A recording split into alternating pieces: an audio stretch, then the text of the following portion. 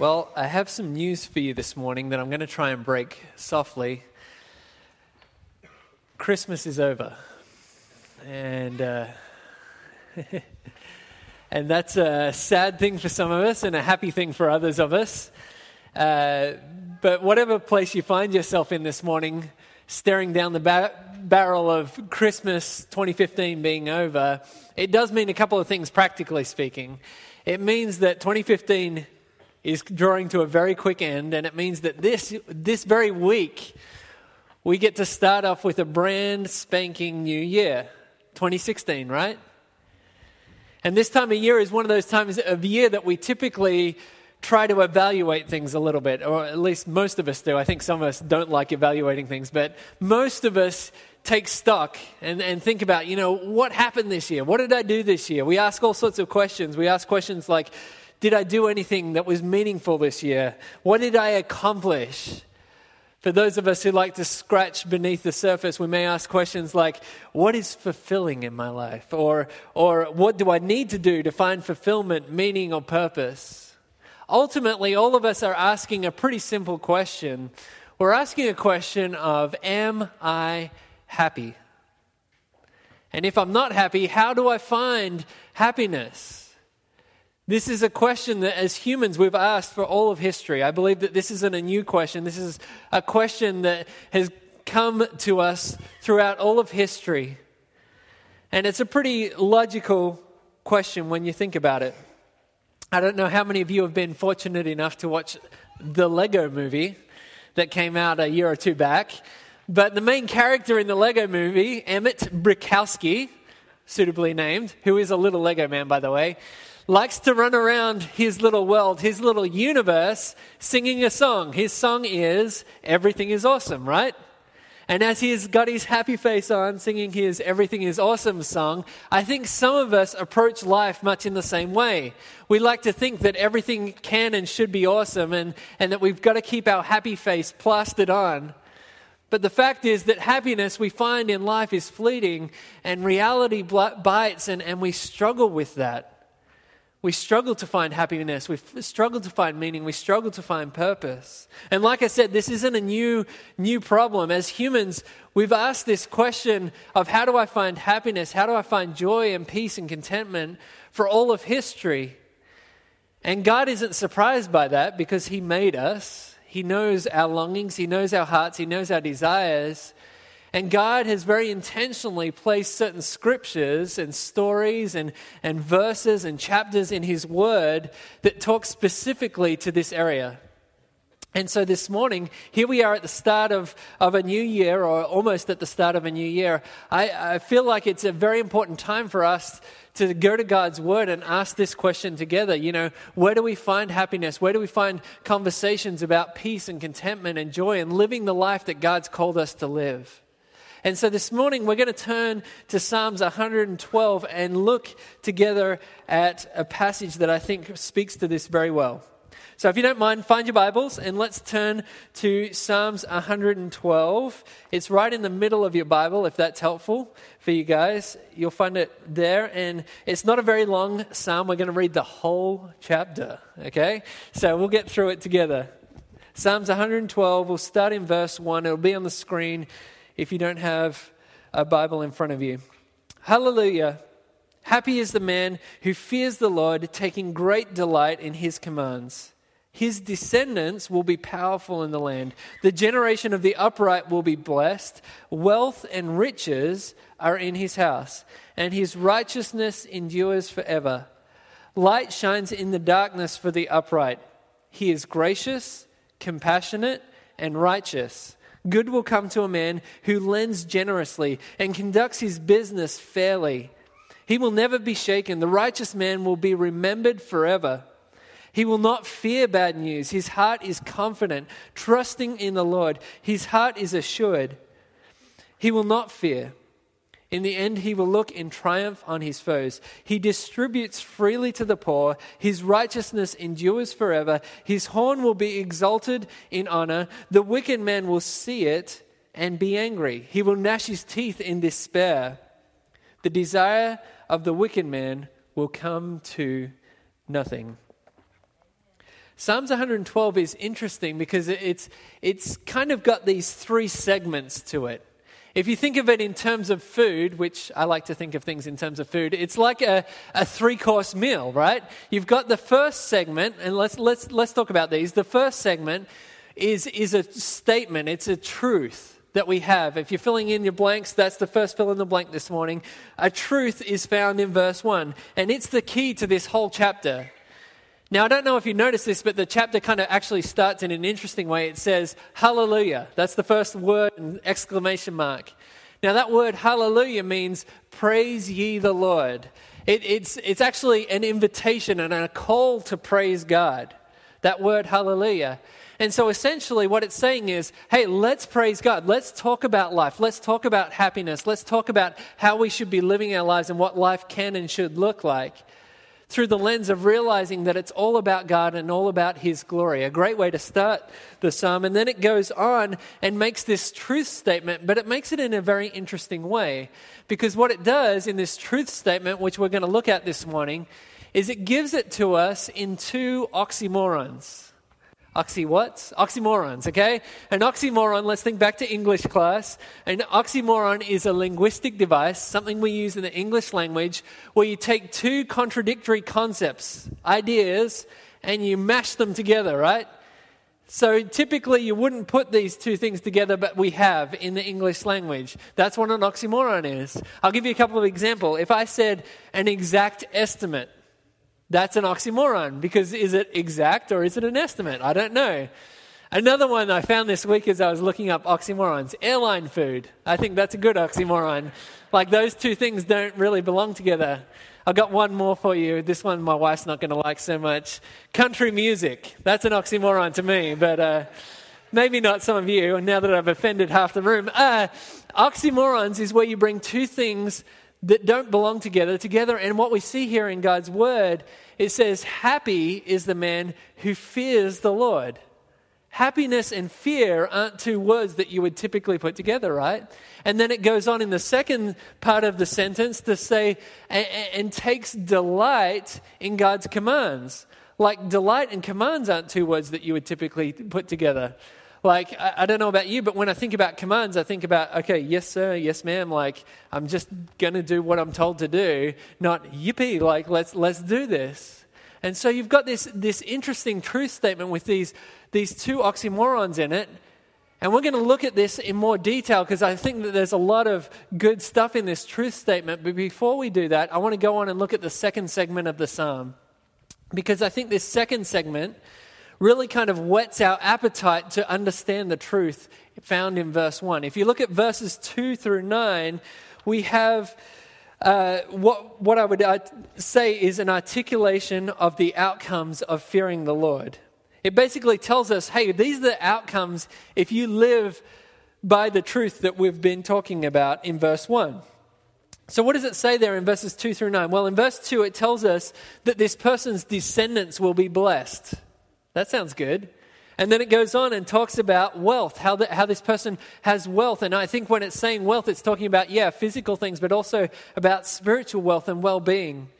It goes on and talks about enduring righteousness, how this person has clarity in the darkness. Verse 4, it says that. Verse 4 specifically says, light shines in the darkness for the upright. I don't know about you, but that sounds kind of good to me. I'd like to live a life where I'm in a hard situation and I can really tell with discernment and clarity what's going on. It goes on though, and it talks about some of the good characteristics flowing out of the life of this person who fears God. It says that they're gracious, they're compassionate, they're righteous, they're generous, all good stuff, right?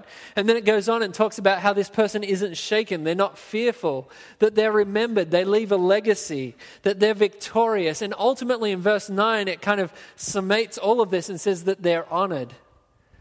So as you read verses 2 through 9, I don't know about you, but I'm like, man, I want that stuff in my life. I want to be this type of person. It kind of creates in me a desire to live the type of life that's talked about in verses 2 through 9. But then the third segment of the psalm is kind of strange. Verse 10 is a weird one. The psalm ends a little strangely because what it does there is it presents an alternative for us to the truth. An alternative to the truth. It's this non-positive contrast of the wicked man, right? So it's like it's been talking the first 9 verses about the happy man, and then all of a sudden in verse 10 it contrasts it with the wicked man. And as you look at the two, it's kind of obvious to us, like, okay, yeah, I want to be the happy man. I don't want to be the wicked man. It'd be like us going to a group of kids this morning and saying, hey, kids, do you want some ice cream to eat or some dog food? Like, it's obvious. The choice that we want to make here, we want to be like the person talked about in verses 1 through 9. So let's go back and let's examine what this truth statement says in more detail. Let's reread verse 1 of Psalms 112. Here it is one more time. Hallelujah.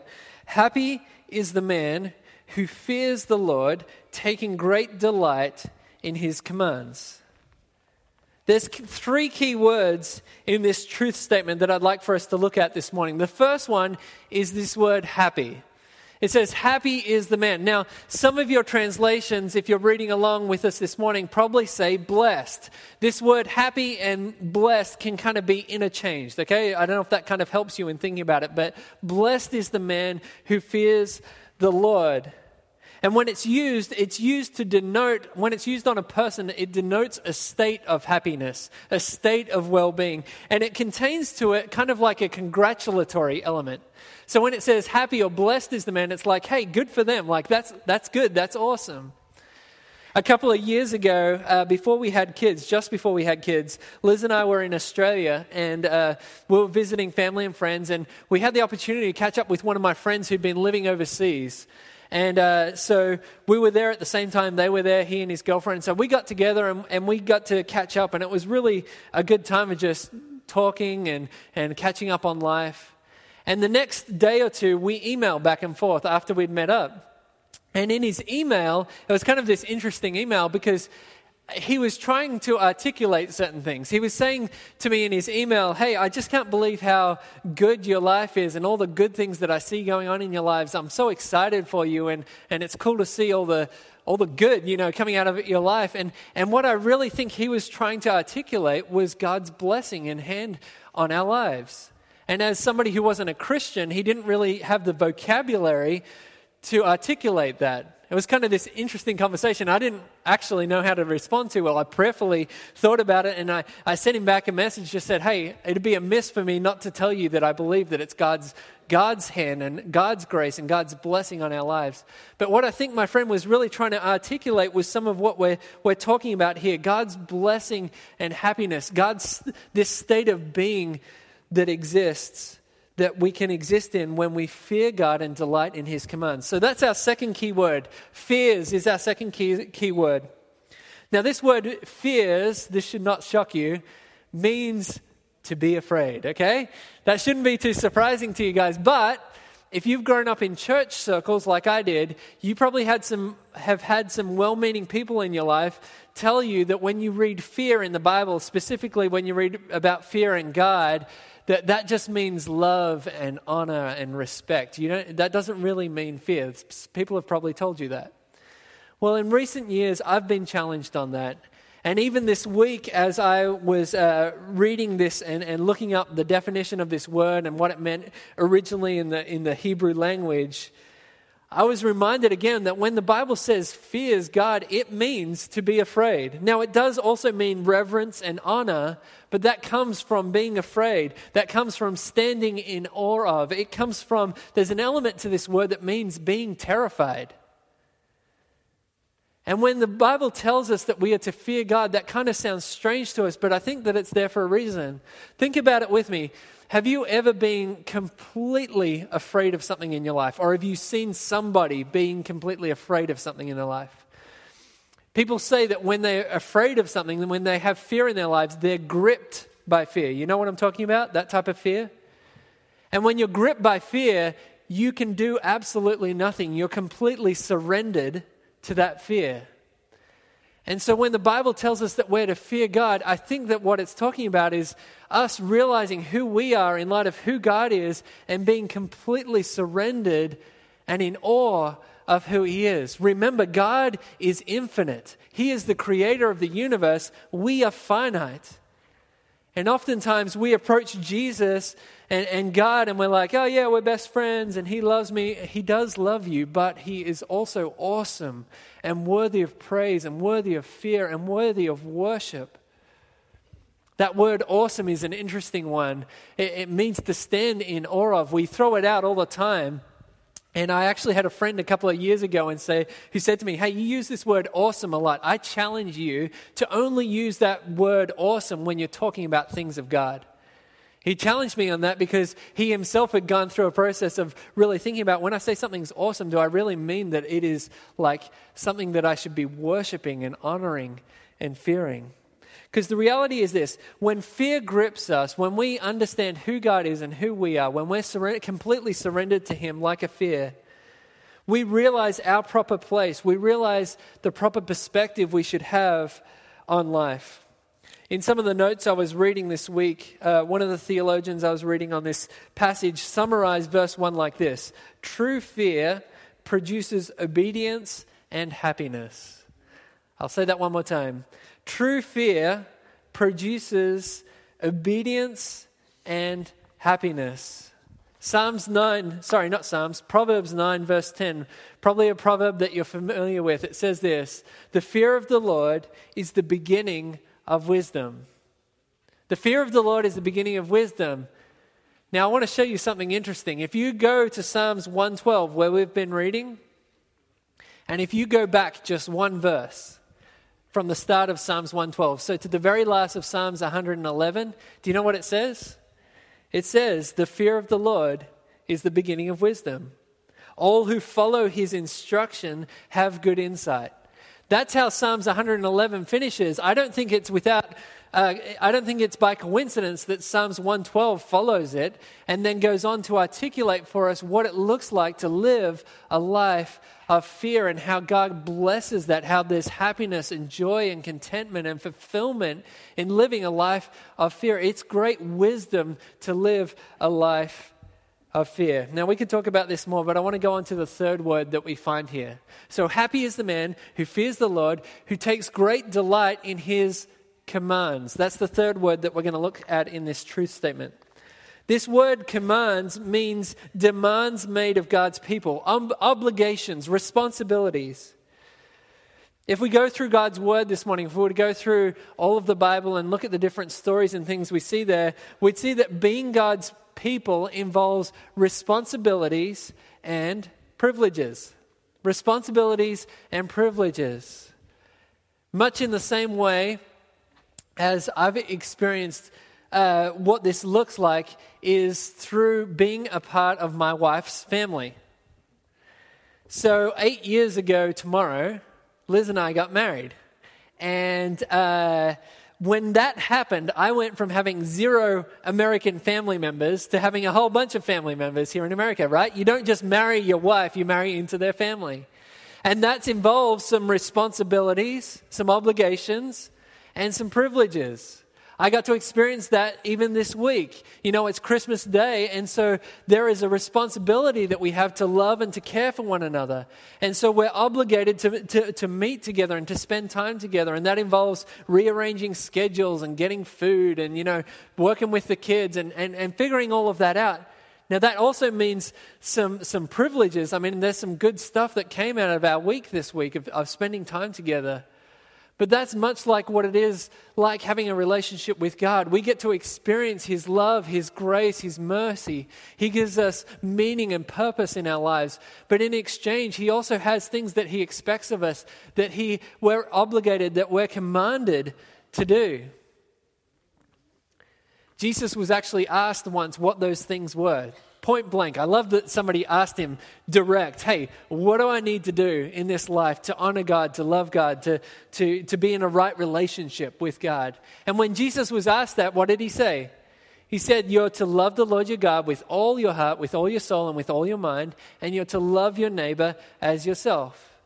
So when we're told here in Psalms 112 that we are to take delight in keeping his commands, essentially what we're told to do here is to delight in loving God and loving people. We've talked about this before. Loving God and loving people. You can sum up the whole of the commands of God into those two categories of things. You can sum up all of the 10 commandments. You can sum up all the books of the law into loving God and loving people. And so, as we zoom back out and look at verse 1, what we can see is this. Happiness stems from a fear of and obedience to the Lord. Happiness stems from a fear of and obedience to the Lord. To kind of expand that out in the conversation we just had, if we want to be happy, if we want to experience God's blessing, we are called to fear God and to delight in obediently loving Him and loving the people that He's placed around us. It kind of sounds easy, right? I just made that sound like a little pretty sentence and statement, but it's not so much, right? We live in fear and awe of many things, but it's not always or even often God that we're worried about. We take delight in God's commands sometimes, but it doesn't really come naturally to us either. We delight in the things He's blessed us with, but not in the task that He's given us. I don't wake up and naturally just find myself loving God and loving people. That's not my default operating system. I typically wake up in the morning and find myself loving the most important person in the universe, me, right? That's how we live. That's how we operate. And so as we look at Psalms 112 and we look at our lives, does this mean that it's hopeless? Are we not able to live out Psalms 112? Are we not able to fear God and to delight in His commands? Because if you're anything like me, as I look at that, I'm like, yeah, I want to be Psalms 112. I want to be the person talked about in verses 1 through 9. But man, as I look at verse 1, that's actually harder than it sounds at first reading. That's hard to do. That's hard to live out. Is that possible? And this tension raises us for us something that's actually really good. Because this tension reminds us that even though we try our best, and even on our best days, we're going to fall short. This points us to need for help, and we find help in Jesus. Jesus can help us find happiness, and Jesus helps us in two specific ways that I want for us to spend the rest of our time talking about this morning. The first way that Jesus helps us is that Jesus is the example of how to live this life. I'm grateful, you should be grateful that God wasn't like, hey guys, here's what you need to do. I'll see you later. Bye. He didn't just walk out at that point, right? He tells us what to do. He gives us scriptures like Psalms 112, but then He gives us the perfect example of what that looks like. He shows us exactly what it looks like to fear God and to take delight in His commands in Jesus. I'll give you an example of Jesus' example. If you go to the Garden of Gethsemane, and Jesus is there, and He's getting ready to go to the cross for the sins of the world. He's there praying in the garden. He's humbling Himself before God, right? And He's praying a prayer, and He says, God, if possible, would you take this cup from me? He's saying, hey, God, if possible, I really don't want to have to go through with this. But then He goes on and says, not my will, but yours be done. And where do we find Jesus a few hours later? Hanging on a cross for the sins of all of humanity. He obeys the Father's will. He delights in His commands. How do I know He delights in His commands? Well, read Hebrews 12, verse 1 and 2. It tells us something that's quite amazing. It says, let us run with endurance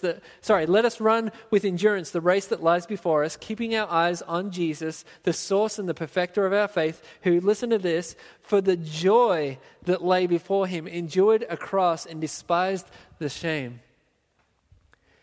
For the joy that lay before Him, Jesus delighted in keeping God's commands, even when the command was to go and to die for the sins of the world. Jesus is the perfect example of how to live out Psalms 112, verse 1.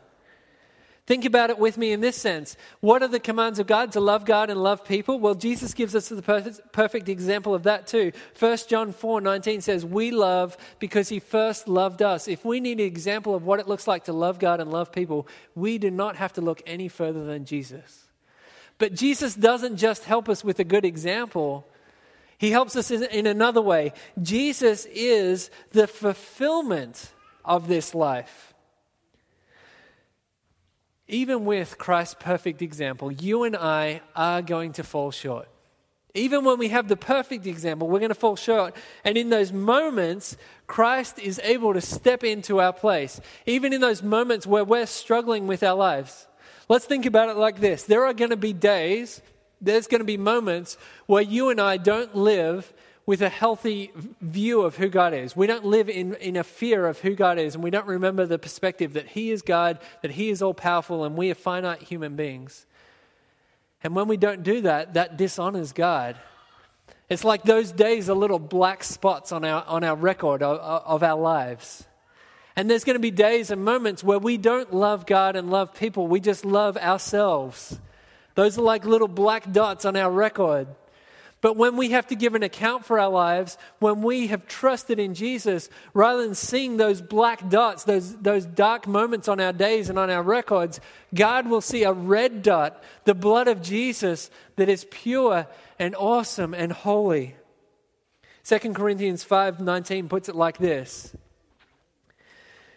That is, in Christ, God was reconciling the world to Himself, not counting their trespasses or sins against them. He goes on in verse 21. He made the one, Jesus, who did not know sin, to be sin for us, so that we might become the righteousness of God in Him. Amen? Isn't that good news? So even on the days when you and I fall on our face, when we're like, I want to live this life for God, and then we mess it up. God's grace is sufficient not to just be an example, but to be the fulfillment. 1 John 2 puts it like this. The Apostle John is speaking to the church and he says, "My little children, I am writing these things so that you may not sin."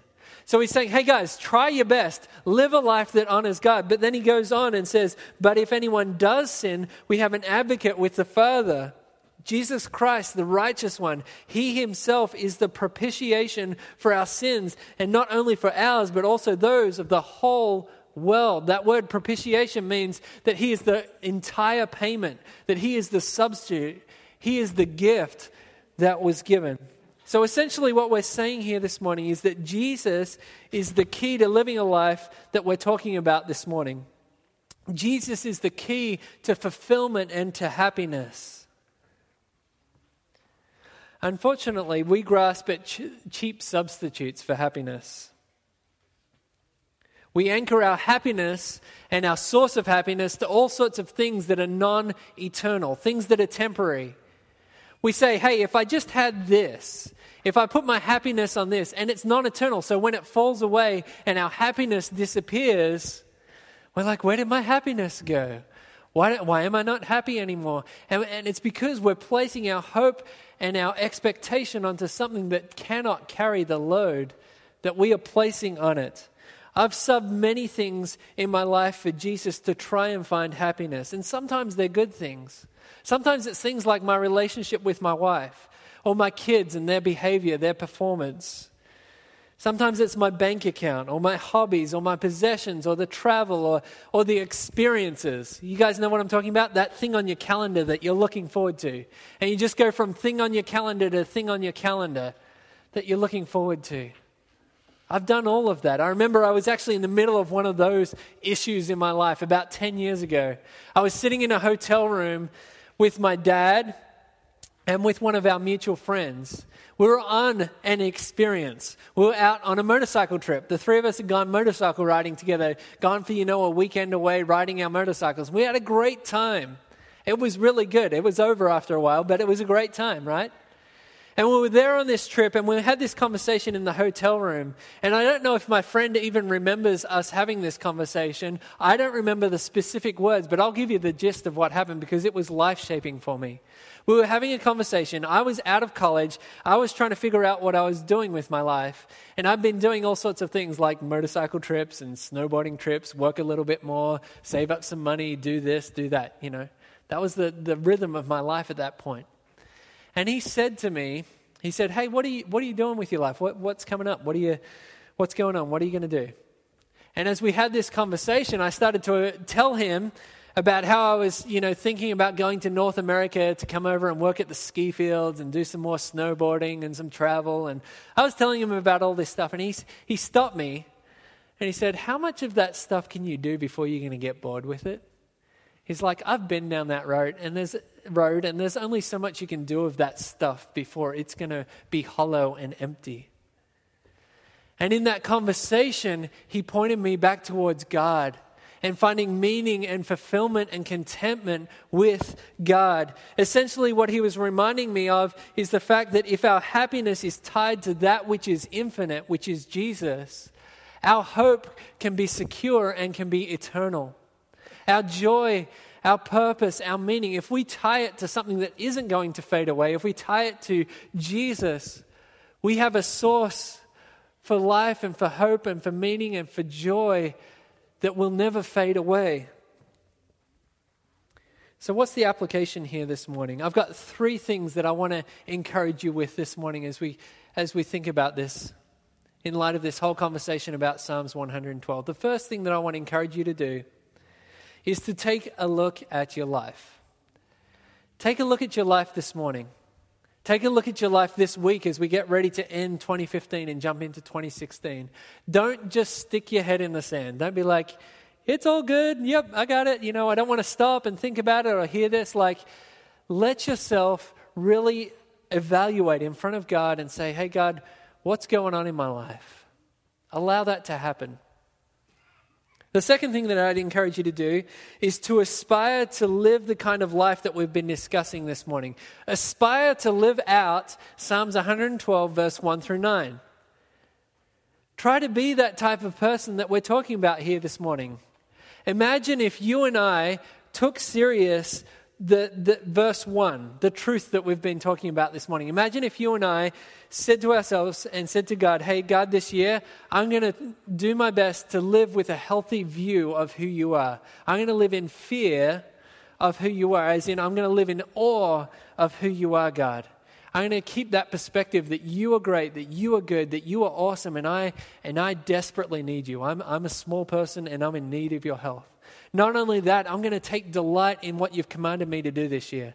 I'm going to love God and love people as best as I can. I'm going to make all my decisions this year about how I spend my time, my money, my energy about loving you and loving people." Imagine what our lives would look like if we really got a hold of that this morning. Wouldn't that be shaping? Wouldn't that be changing for us? And so I want to encourage you guys to aspire to live Psalms 112 lives. The third thing that I want to encourage you to do is to look to Jesus. Look to Jesus, because there are days, there are weeks, there are months where we are going to struggle. And I just want to point that out this morning, that some of you this morning are probably far from happiness. This conversation about happiness is over here, and you're like on the opposite end of the universe right now, or that's how it may feel to you. And I just want to encourage you that God loves you in the midst of that hardship, in the midst of that difficulty. And I want you to know that He cares about you and that He loves you. In the midst of difficulty, in the midst of hardship, we know we can love because He first loved us. Even in those hard moments. Maybe you just need to look to Jesus for the first time. That would be a great way to start this year or end this year. Would be to say, "Hey, God, I'm doing a horrible job of running my life. I need you. I need your help." Maybe for some of you, like me, it's just being reminded and turning back to God and saying, "God, I desperately need your help today and every day of this coming year. Would you help me?" But let's look to Jesus, because Jesus, like we've been talking about this morning, can be and should be the source of our meaning, our purpose, and ultimately our joy and happiness, our fulfillment. Let me pray for us this morning.